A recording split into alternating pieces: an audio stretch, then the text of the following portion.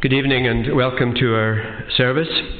Let me just mention a couple of items as intimations really. One of them is already on your notice sheet for today, and that's the presenter psalm singing workshop to be held in this church on the 26th of October.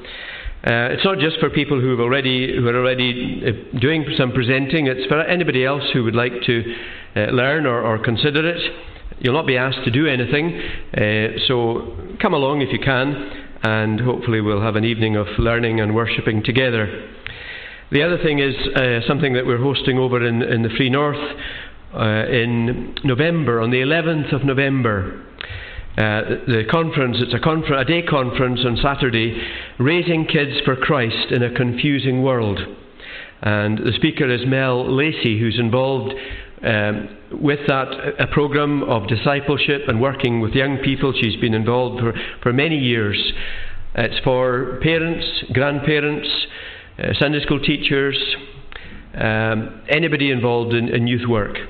I do commend it to you. If you go on to the Free North Facebook page or website, you can see the page, because people are asked to register so that we know how many people are going to be able to attend on the day. But do come if you can. If you're at all involved with young people or concerned for young people and helping them in this day and age, then I do commend it to you. Our call to worship tonight comes from Isaiah chapter 25. At the beginning of the chapter, this is what we read. O Lord, you are my God. I will exalt you and praise your name. For in perfect faithfulness you have done marvellous things, things planned long ago. Well, let's join together in the worship of God as we continue the public worship of God and sing Psalms. Psalm 147. Psalm 147. At the beginning of that psalm, we sing from verse 1 to the end of the verse marked 7. Oh, praise the Lord, how good it is to sing him songs of praise. How pleasant to give thanks to him for all his gracious ways. Let's rise as we sing these 5 stanzas to the praise of God. Oh, praise the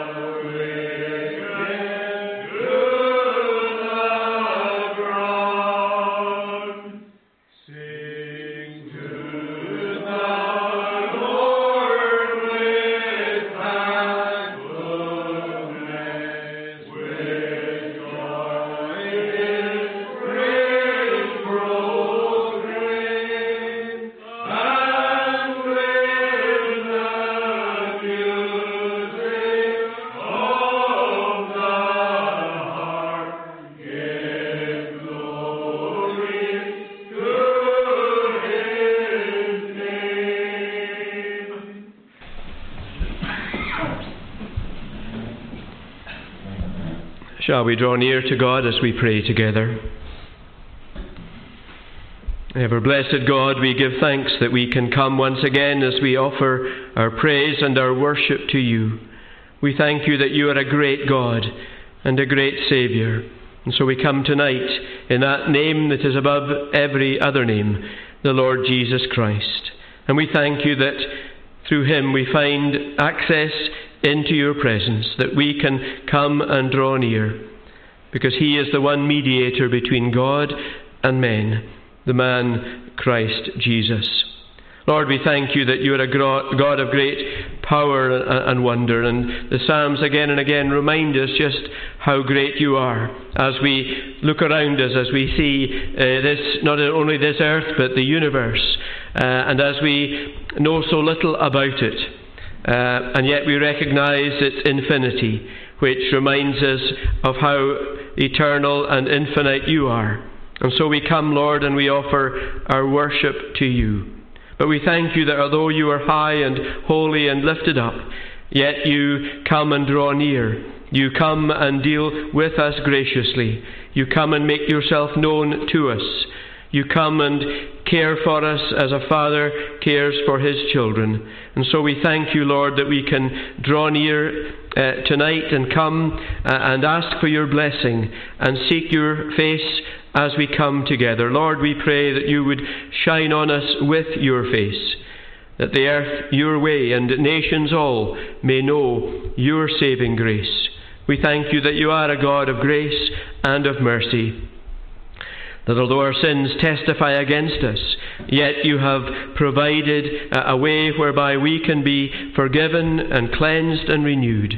O Lord, we pray then that you would create a clean heart within us and renew a right spirit, and enable us to come and know fellowship with you as we are in your presence.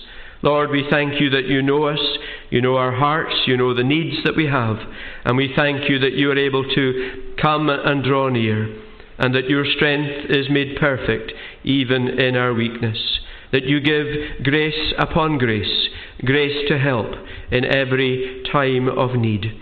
We thank you, Lord, for today and for the opportunity just to come apart, to turn aside, to rest from the things that normally occupy us, and to spend time in worship as we gather together around your word and with your people. And we thank you that we have the freedom to do that.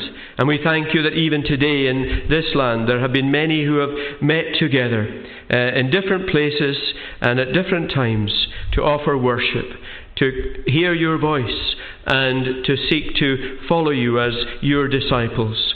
And so we pray that as we have begun this new week, that you would go with us, that you would go before us, that you would lead us and direct us during these coming days, that we might truly serve you and be your witnesses in this world.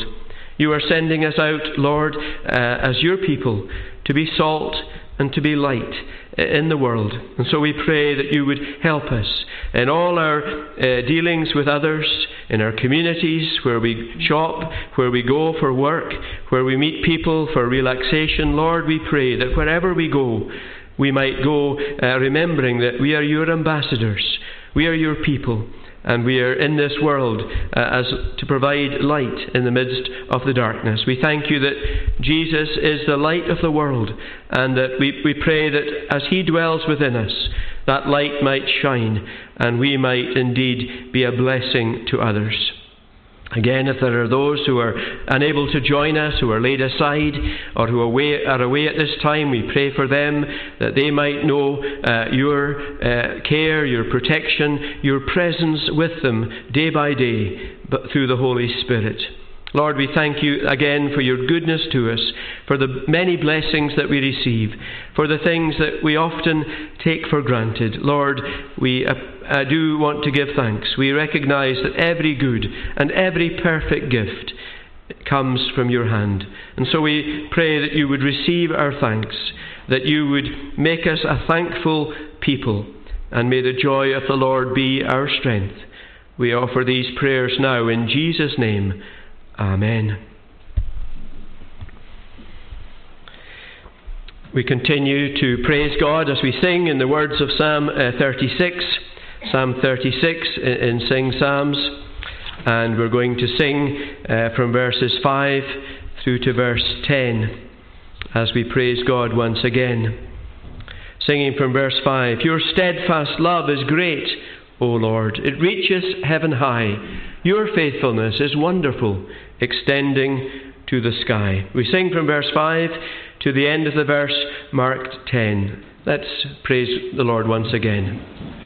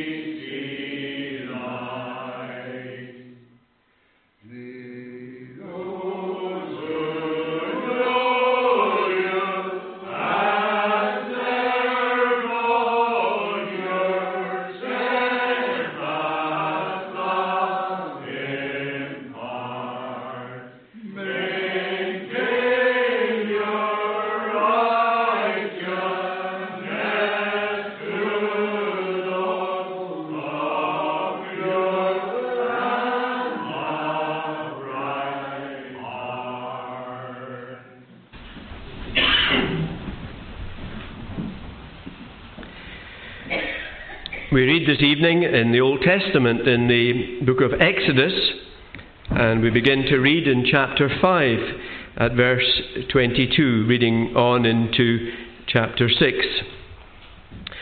Moses has returned from the wilderness where he met with God in the burning bush, and he's gone to Pharaoh with the request that the people might be able to leave Egypt in order to worship God.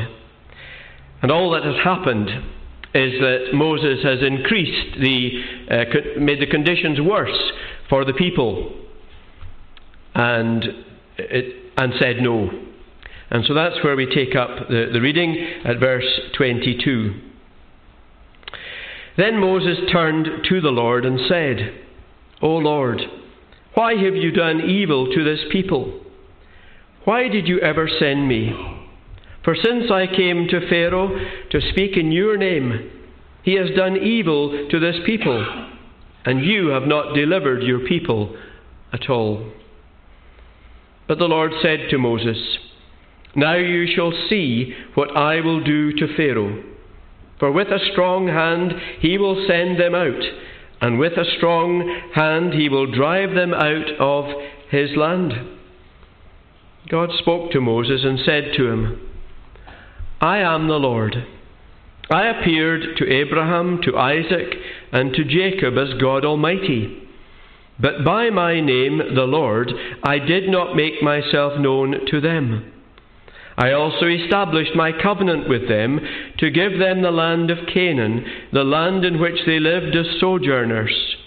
Moreover, I have heard the groaning of the people of Israel, whom the Egyptians hold as slaves, and I have remembered my covenant. Say therefore to the people of Israel, I am the Lord, and I will bring you out from under the burdens of the Egyptians, and I will deliver you from slavery to them, and I will redeem you with an outstretched arm and with great acts of judgment. I will take you to be my people, and I will be your God. And you shall know that I am the Lord your God, who has brought you out from under the burdens of the Egyptians. I will bring you into the land that I swore to give to Abraham, to Isaac, and to Jacob. I will give it to you for a possession. I am the Lord. Moses spoke thus to the people of Israel, but they did not listen to Moses because of their broken spirit and harsh slavery. So the Lord said to Moses, Go in, tell Pharaoh king of Egypt to let the people of Israel go out of his land. But Moses said to the Lord, Behold, the people of Israel have listened to me. How then shall Pharaoh listen to me? For I am of uncircumcised lips.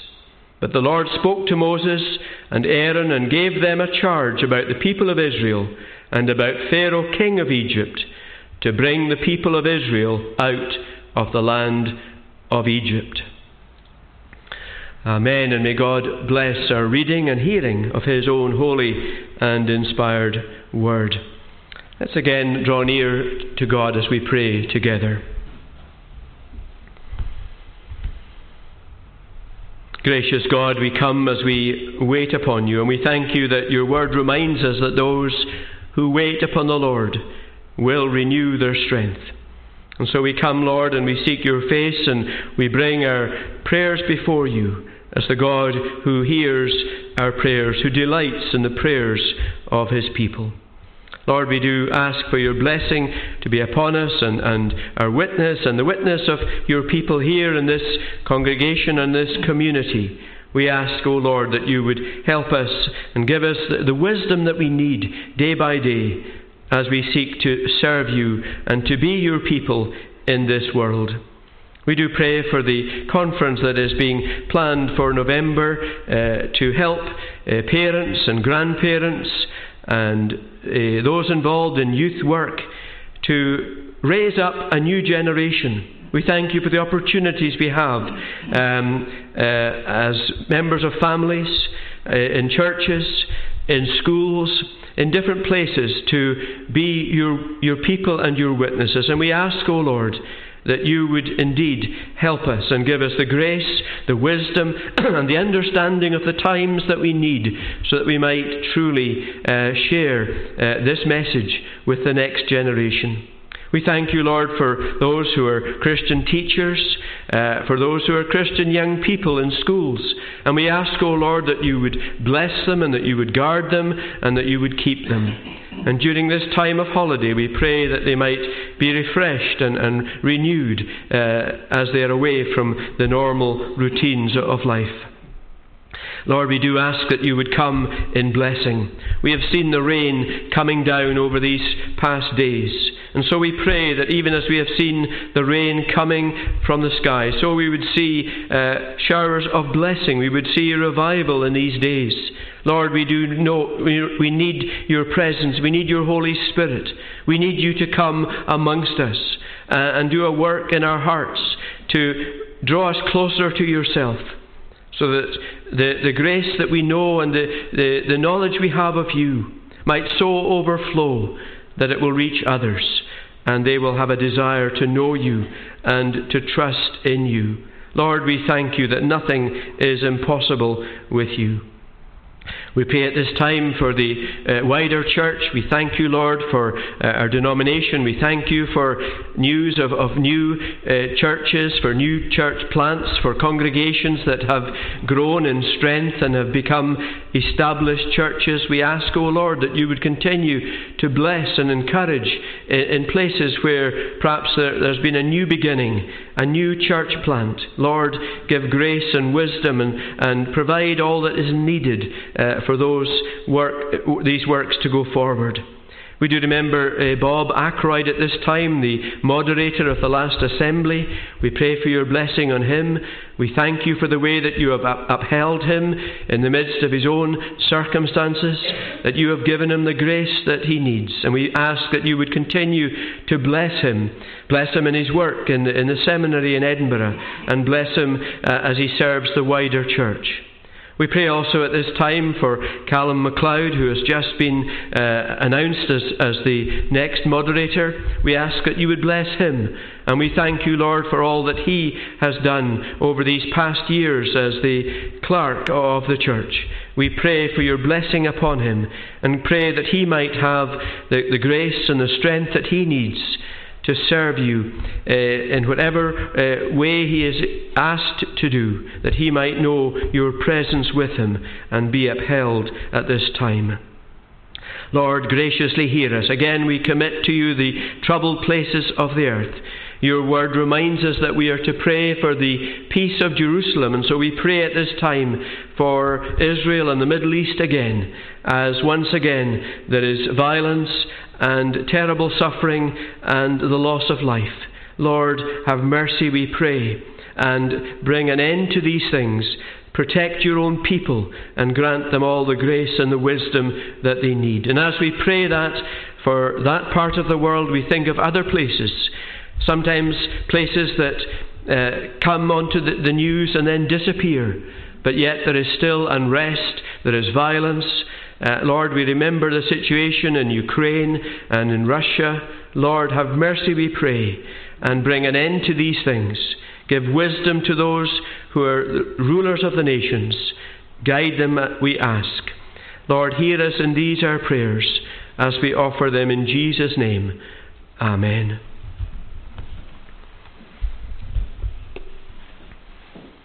We praise God once more as we sing together in the words of Psalm 118, in Sing Psalm, Psalm 118. And we're going to sing at the beginning of the psalm and then at the end. So Psalm 118, first of all at the beginning of the psalm. Singing verses 1 to 4, and then singing at the end verses 27 to 29. Oh, thank the Lord, for he is good. His steadfast love endures always. Now let the house of Israel say, his love will last through endless days. We sing the first two stanzas and the last two of Psalm 118.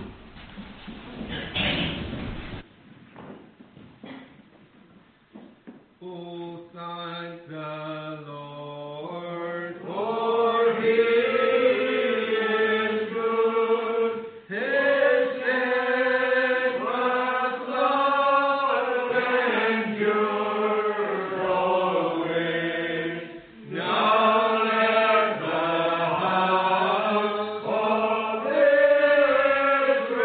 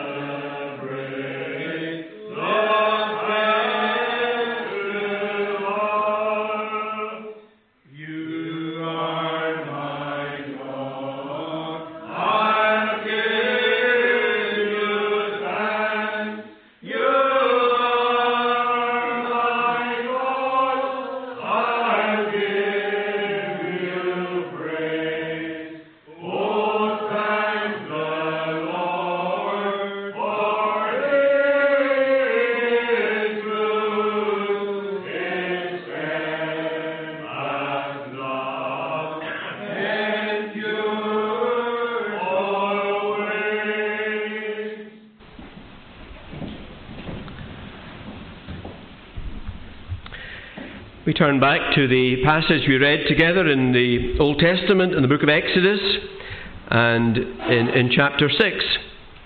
We might read one or two verses once again. So reading at verse 2, reading from verse 2 to the end of verse 4, and then at the beginning of verse 7, where we read, God spoke to Moses and said to him, I am the Lord.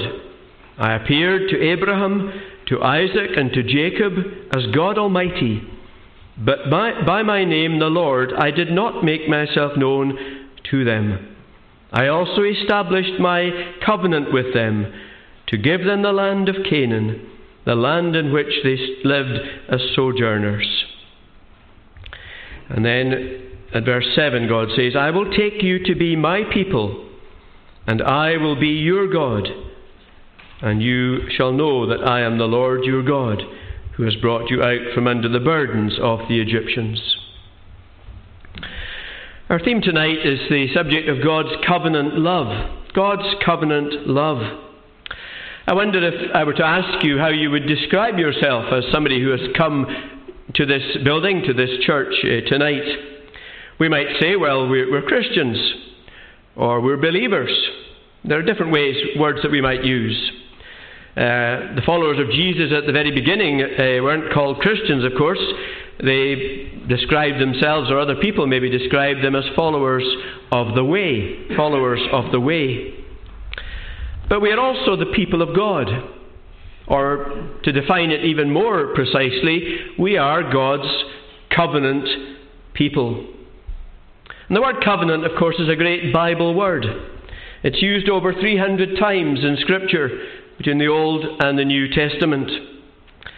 Historically, of course, we are aware of it because this is often referred to as the land of the Covenanters. In 1638, a national covenant was signed in this country, and over 360 people, inhabitants of Scotland, signed it, expressing their desire that Scotland would be a covenanted nation to God. A noble desire. There's a copy, one of the few copies that have survived of that document, hanging in the building in Edinburgh in the Presbytery Hall. One of the national covenants. These were circulated all around the country, and people could sign them as a statement of their desire to enter into a covenant with God. A covenant, then, as we know, is an agreement between two parties. But in the case of the biblical covenants, of course, it's not an agreement between equals. It's God who takes the initiative. It's God who institutes the covenant, who states the terms of the covenant, and who enters into an agreement with different people. An example that we might use that helps us understand the nature of a covenant is marriage, of course. When a man and a woman come together, they make promises. They enter into an agreement. Marriage is a covenant relationship where promises are made between two parties. And so tonight we're thinking about these biblical covenants, which there were a series of. As we go through Scripture, we see God entering into covenants with different people. And so first of all, there's the covenant with Noah. And the covenant with Noah is interesting because it doesn't just apply to Noah and his family. It is essentially a covenant that's made with Noah on behalf of the entire human race. And it's one that we get great comfort from, because in that covenant God says to Noah that never again will he bring a catastrophic disaster upon the earth, such as the flood was. Yes, there will be judgments, yes, there will be disasters, but never will there be something to the extent which was experienced in the time of Noah. And he also tells Noah that as long as the earth endures, there will be seed time and harvest, summer and winter. In other words, there will be a certain normality, even although we live in a fallen world. Things will continue. Yes, there will be variations and there will be rain like we've had yesterday and today. But generally speaking, things will continue as they have right until the end of this world when Christ returns. And so there's the covenant with Noah, but then God makes a covenant with Abraham and with Israel, the nation, and that's what we're focusing on here in Exodus, the people of God, the descendants of Abraham, and then with David, and on into the new covenant. And at the heart of each covenant that God makes, there is something very gracious and very special. And we have it here in verse 7.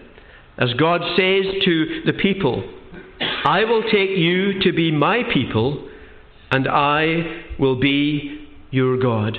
That lies at the very heart of the covenant relationship. God is saying, I will be your God, and you will be my people. And that is like a golden thread, as it were, that runs throughout Scripture from beginning to end. We see it in each covenant. I just want to briefly demonstrate that for us tonight. So in the covenant with Abraham, back in Genesis chapter 17 and verse 7, listen to what God says to Abraham. I will be your God and the God of your descendants after you. There's the heart of that covenant that we've read here in verse 7. Again, as we come to the covenant with Israel, a few chapters on, as God enters into that covenant formally with the people at Mount Sinai in Exodus 19. This is what we're told. Now if you obey me fully and keep my covenant, then out of all the nations you will be my treasured possession. I will be your God, and you will be my people. Or again, in the time of David, once the kingdom is established and the people are resident in the land, in 2 Kings chapter 11, we read this. Jehoiada then made a covenant between the Lord and the king and people that they would be the Lord's people. I will be your God, and you will be my people. And so as the Old Testament looks forward to the new covenant, the prophet Jeremiah speaks of this covenant, and again it's remarkably similar. In chapter 31 you'll be familiar with these familiar words. The prophet says, Behold, the days are coming, declares the Lord, when I will make a new covenant with the house of Israel and the house of Judah, not like the covenant that I made with their fathers on the day when I took them by the hand to bring them out of the land of Egypt, my covenant that they broke, because I was their husband, declares the Lord. For this is the covenant that I will make with the house of Israel after those days, declares the Lord. I will put my law within them, and I will write it on their hearts. And here we have the same words. And I will be their God, and they shall be my people. That is at the very heart of each covenant that we see. And so the prophet Ezekiel, as he anticipates this new covenant, can say, You will live in the land I gave your forefathers. You will be my people, and I will be your God. And so then Paul in the New Testament can pick these words up, as it were. And as he writes to his second letter to the Corinthians, he can say this, I will live with them and walk with them, and I will be their God, and they will be my people.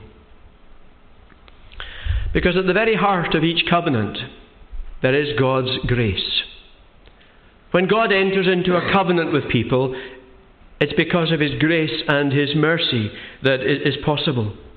And so our catechism reminds us, when it asks the question, did God leave all mankind to die in sin and misery? It gives us this answer. From all eternity, and merely because it pleased Him, God chose some to have everlasting life. These He freed from sin and misery by a covenant of grace, and brought them to salvation by a Redeemer. And the Redeemer, of course, is the Lord Jesus Christ, who is the only mediator, the mediator of every covenant. Those in the Old Testament looked forward to Christ. You remember Jesus could say, Abraham rejoiced to see my day, and he saw it and was glad. Down through the centuries, Abraham saw and believed that God would send a Saviour into this world, the promised Messiah. And he is the mediator of the covenant. And so in the promises that God makes here, promises that he makes to Moses on behalf of the people of Israel, what he says to them applies to us. When he says to them, I will be your God and you will be my people, he says the same thing to us tonight. And so what I want us to look at this evening are to consider, well, what are the particular features of this covenant love that God demonstrates for his own people, which we see in these verses, but which also relate to us tonight. What is God's covenant love like? This bond of love that God enters into with those who know him and trust in him. There are 5 things that I want us to notice. First of all, this covenant love is an electing love. An electing love. God chooses his people. We have it there in verses 3 and 4. I appeared to Abraham, to Isaac, and to Jacob as God Almighty, but by my name the Lord I did not make myself known to them. I also established my covenant with them to give them the land of Canaan, the land in which they lived as sojourners. When God first appeared to Abraham in Mesopotamia, Abraham with the pagan worship that he was part of, as everybody else was, when God made himself known, he gave him these promises. He entered into a covenant with him. And he did that because of his sovereign choice, not because of anything that he saw in Abraham or in anyone else. And so Moses, as he writes in Deuteronomy, can remind the people, as they think of the fact that they have been chosen by God, he reminds them of this truth in chapter 7 and at verse 6. The Lord your God has chosen you to be a people for his treasured possession out of all the peoples who are on the face of the earth. And then in case they begin to think, well, you know what, there were lots of things that were good about us, and therefore God was bound to choose us, they're told this. It was not because you were more in number than any other people that the Lord set his love on you and chose you, for you were the fewest of all peoples. But it is because the Lord loves you and is keeping the oath that he swore to your fathers that the Lord has brought you out with a mighty hand and redeemed you from the house of slavery. They were chosen because God chose them, because God set his love upon them, not because of anything intrinsically good in them. And that's something we need to remind ourselves of again and again. C.S. Lewis puts it like this: no sooner do we believe that God loves us than there is an impulse to believe that he does so, not because he is love, but because we are intrinsically lovable. God's choice is a sovereign choice. God's choice is election, not selection. When we choose, we usually look for something attractive. We make a selection. We choose that which is pleasing to us. That is not the case with God. And our election then is the same as Israel's. And so Paul can say, as he writes to the Ephesians, for he chose us in him, in Christ. Or again in verse 11, in him we were also chosen, having been predestined according to his plan. But maybe you're thinking, as we read these words, but I've chosen Christ. I made that choice. I chose to believe in Christ, to trust in Christ as my own Saviour. Yes, you did, and so did I. But let me put it like this. Before us there's a door. And above the door there are these words, choose you this day whom you will serve. And we are confronted by that choice. And as we go through that door, when we look back On the other side of the door, above the door, are the words, chosen in him before the foundation of the world. It's because of God's sovereign choice that we were able to choose Christ for ourselves. And that's what should incentivize us to engage in evangelism. It's because God has a people in this world, a people whom he has chosen, that we can go out with confidence and share the message, the good news of the gospel. Because God has a people that he, in his sovereign will, has chosen. God's love is an electing love. Secondly, God's love is a redeeming love. It's a saving love. As you cast your eye down these verses in chapter 6, you'll see a pronoun appearing again and again. And it's the pronoun I. I established. I remembered. I will bring you out. I will deliver you. I will redeem you. I will take you. I will be your God. I will bring you into the land. God is saying again and again to Moses, I am the one who will save my people and bring them out of slavery and bring them into the promised land. It is all of God. It is his work. And we need to remember that, because sometimes when we read the Old Testament and we read a book like Exodus and we see God giving the law to his people, the Ten Commandments, the moral law, which sum up the law really, we might think, well, it appears as if people were being saved by their own efforts, by keeping the law. But we need to remember that when God gave the law to Moses at Mount Sinai, the people who received it were a redeemed people. Listen to how chapter 20 begins, where we have the Ten Commandments.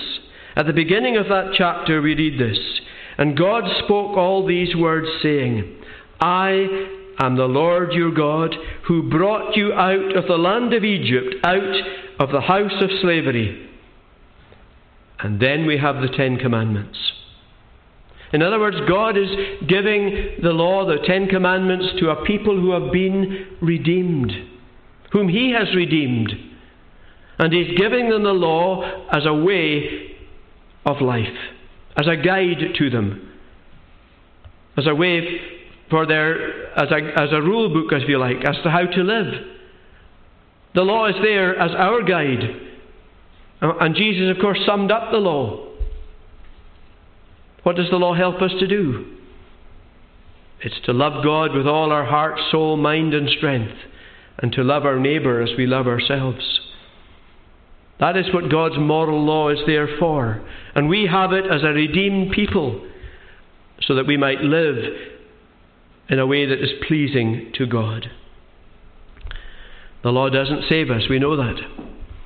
But it's there for those who have been redeemed, to guide them and to show them how they should live. It was God who saved his people. But we know also that God didn't just do it by a sovereign act. He did it under the protection of the blood. Because as you go on in the next few chapters, of course, we come to the 10 plagues. The 10 plagues of Egypt. The 10 disasters. And the final one, of course, was the killing of the death of the firstborn in Egypt. But you remember what Moses instructed the people to do.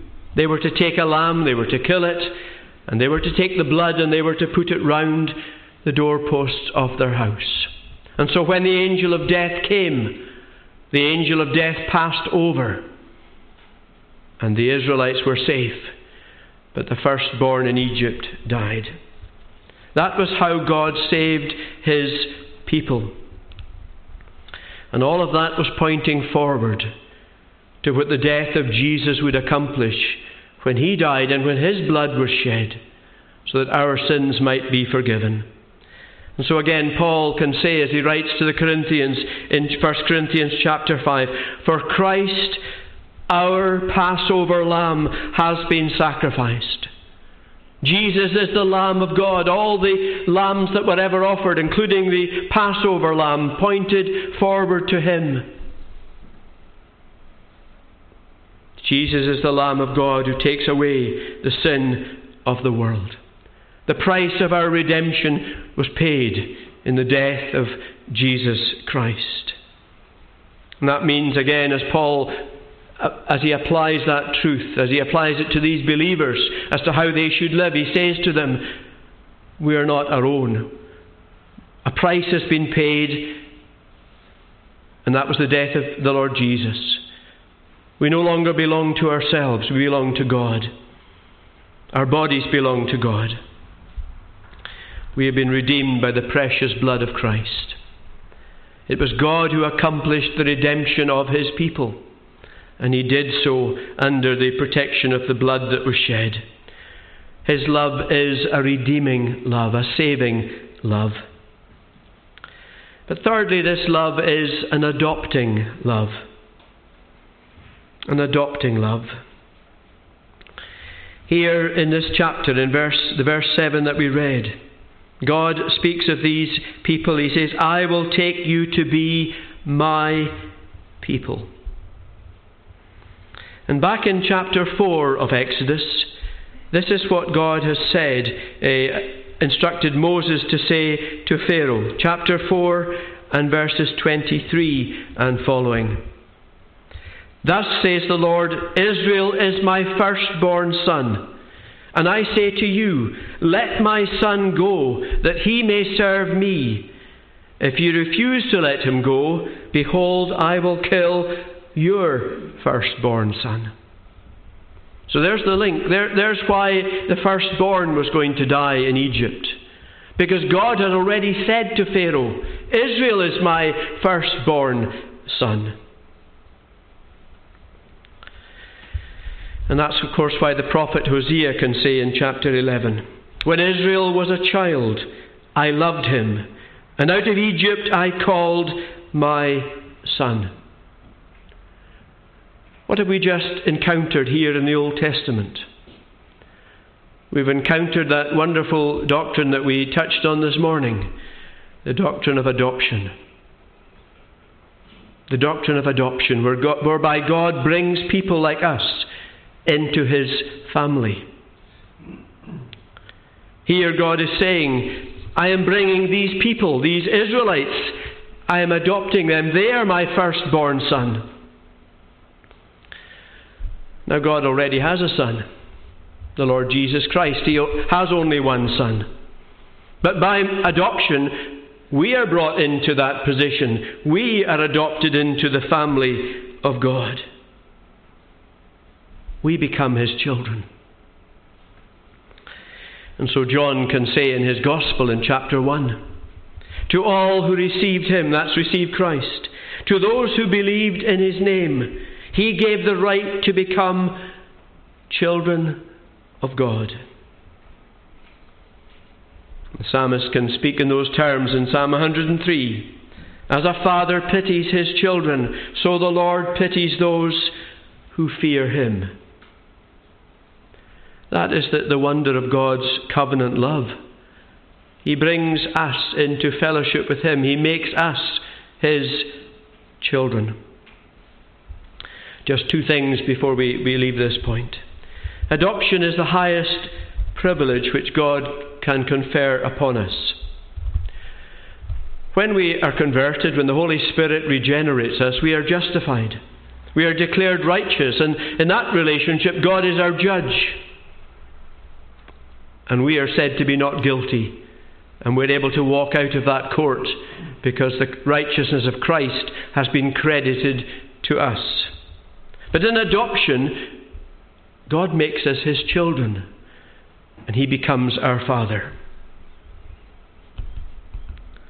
And so as Jesus taught his disciples to pray, we can pray in these terms, Our Father who is in heaven. It's no wonder that John, the same John who wrote the Gospel in his letter, can say, how great is the love the Father has lavished on us, that we should be called the children of God. And that is what we are. You can almost sense the the amazement in these words as he considers the reality of what it means to be a child of God.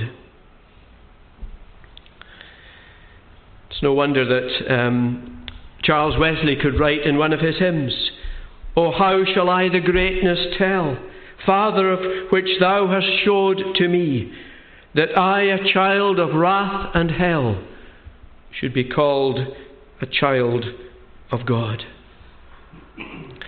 A great privilege, but also a great responsibility. With privilege comes responsibility.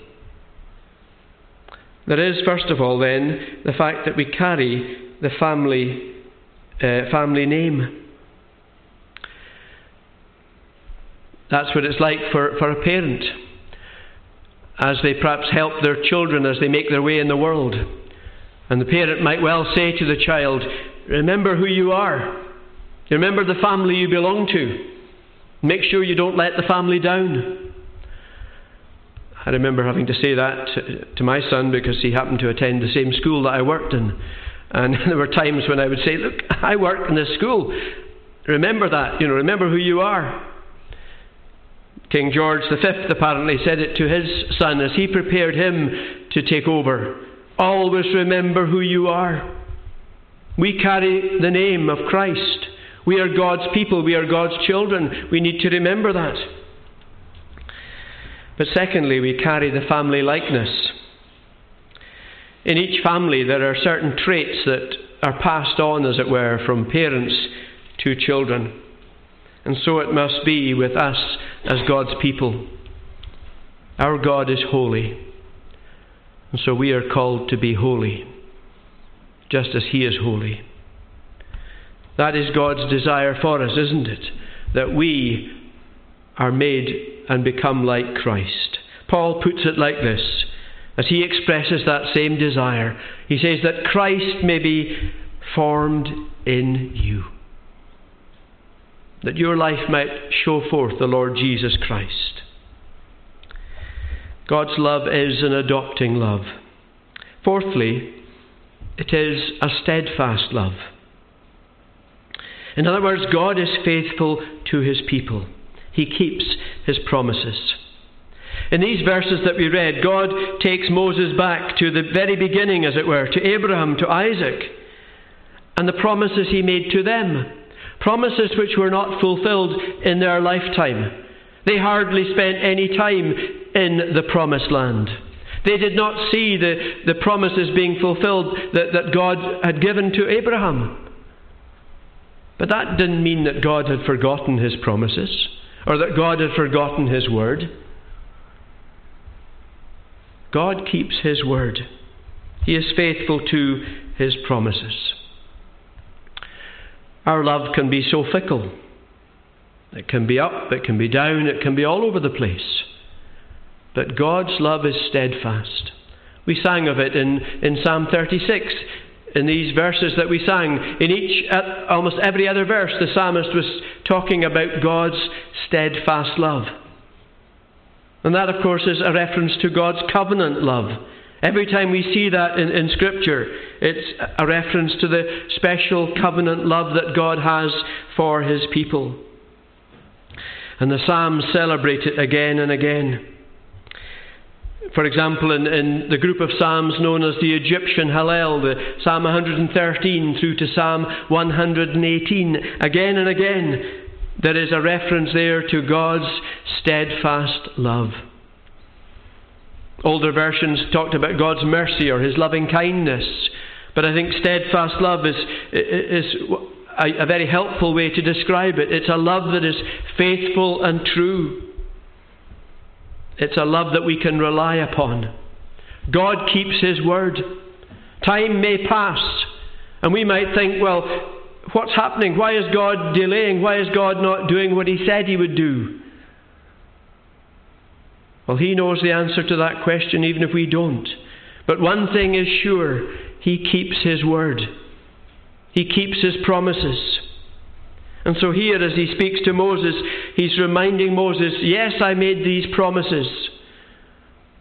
And just as I made them to Abraham and Isaac and to Jacob, And to you now I will keep them, and I will deliver you from this land and bring you into the promised land. God's steadfast love is based on his character. It's based on who he is. We can rely upon him. We can trust him. We can depend on him. And we can see in Scripture how God demonstrated his faithfulness and his steadfast love to his own people. And we can rejoice in that tonight. What security that gives us in this world that we live in, to know that we are recipients of God's steadfast, faithful love. But fifthly and finally, we see that God's covenant love is an Emmanuel love. Now you know that the word Emmanuel means God with us. And that's what we see in God's love for his people, a desire that God expresses to be with his people. We see it from the very beginning. In Genesis chapter 3, as God comes looking for Adam, we're told there that they heard the sound of the Lord God walking in the cool of the garden. And then God speaks and he says, "Hey, Adam, where are you?" That's God expressing his desire to be with his people. It's the same thing that we see here in Exodus. As God speaks to Moses, and then as he speaks to his successor, Joshua, what does he say to them? "I will be with you. I will be with you." And so God continued to be with them. And as they travelled on their way from Egypt to the promised land, they were in tents. And what did God ask Moses to do? To build a tent in the middle for him, the tabernacle. God saying to the people, "I am going to be with you. I'm going to be right there in the midst of you." And so the psalmist in Psalm 46 that we'll finish with can say twice, "The Lord Almighty is with us." But that desire of God finds even fuller expression as we come to the New Testament. Again, at the beginning of John's Gospel, John says this, "The Word became flesh and made his dwelling among us." Literally tabernacled amongst us.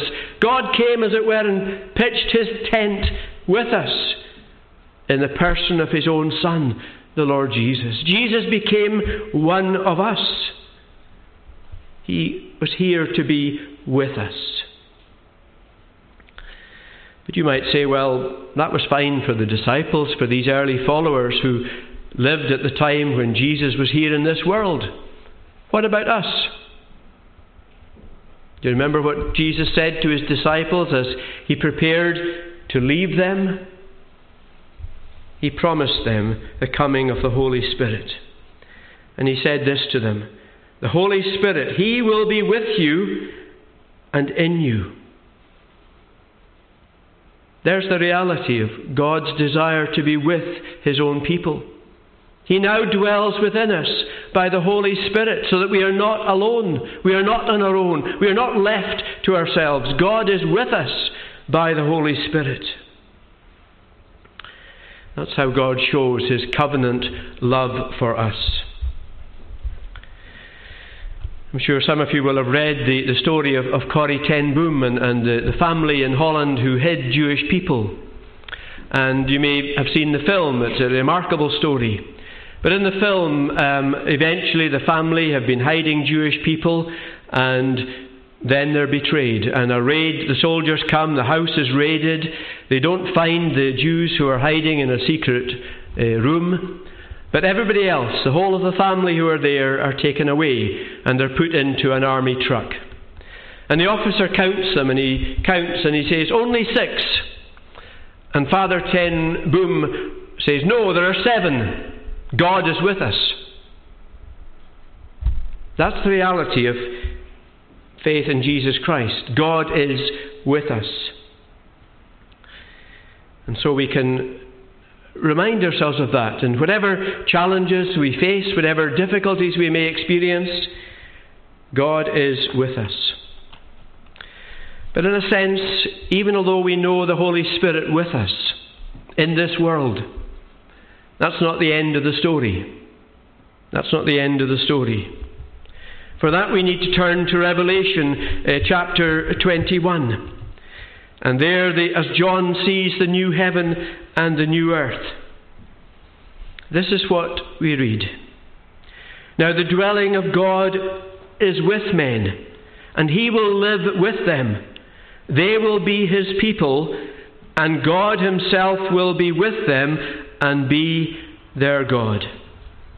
The same promise that we saw at the beginning. I will be your God, and you will be my people.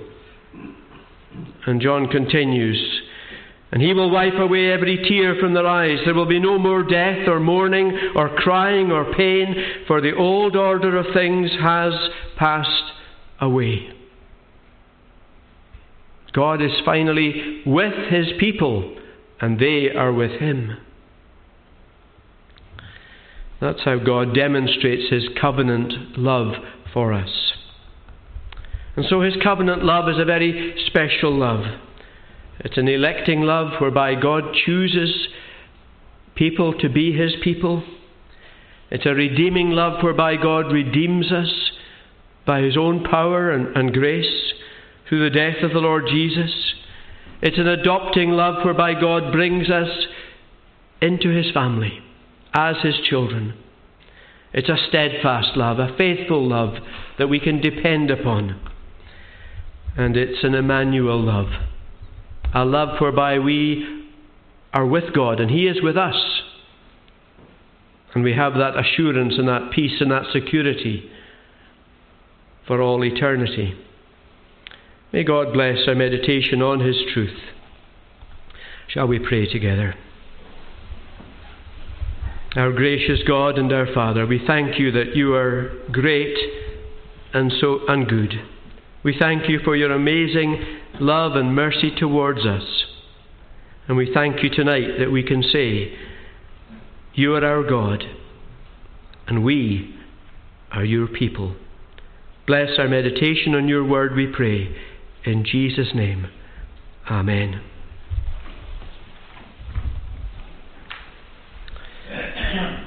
Shall we conclude our worship as we sing together in the words of Psalm 46, the psalm that we were referring to. We sing from verse 7 in Sing Psalms, from verse 7 to the end of the psalm. And this section begins with these words and then ends with these words. The Lord Almighty is with us to strengthen and sustain. For Jacob's God, our strong defence and fortress, will remain. We sing these 5 stanzas as we worship God.